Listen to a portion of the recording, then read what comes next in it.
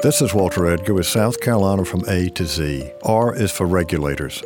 The Regulators were backcountry settlers who banded together in 1767 in response to a crime wave that swept their region in the aftermath of the disruptive war with the Cherokee Indians, 1759 to 1761. Lacking local sheriffs, courts, or jails, and frustrated by the distance and leniency of the colony's judicial system, Regulators took the law into their own hands.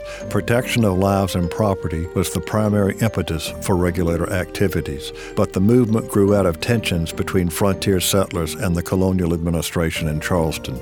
In response to the Regulators, an armed group called the Moderators organized to stop the vigilantism, and bloodshed seemed likely. A truce in March 1769 signified the end of the Regulator movement.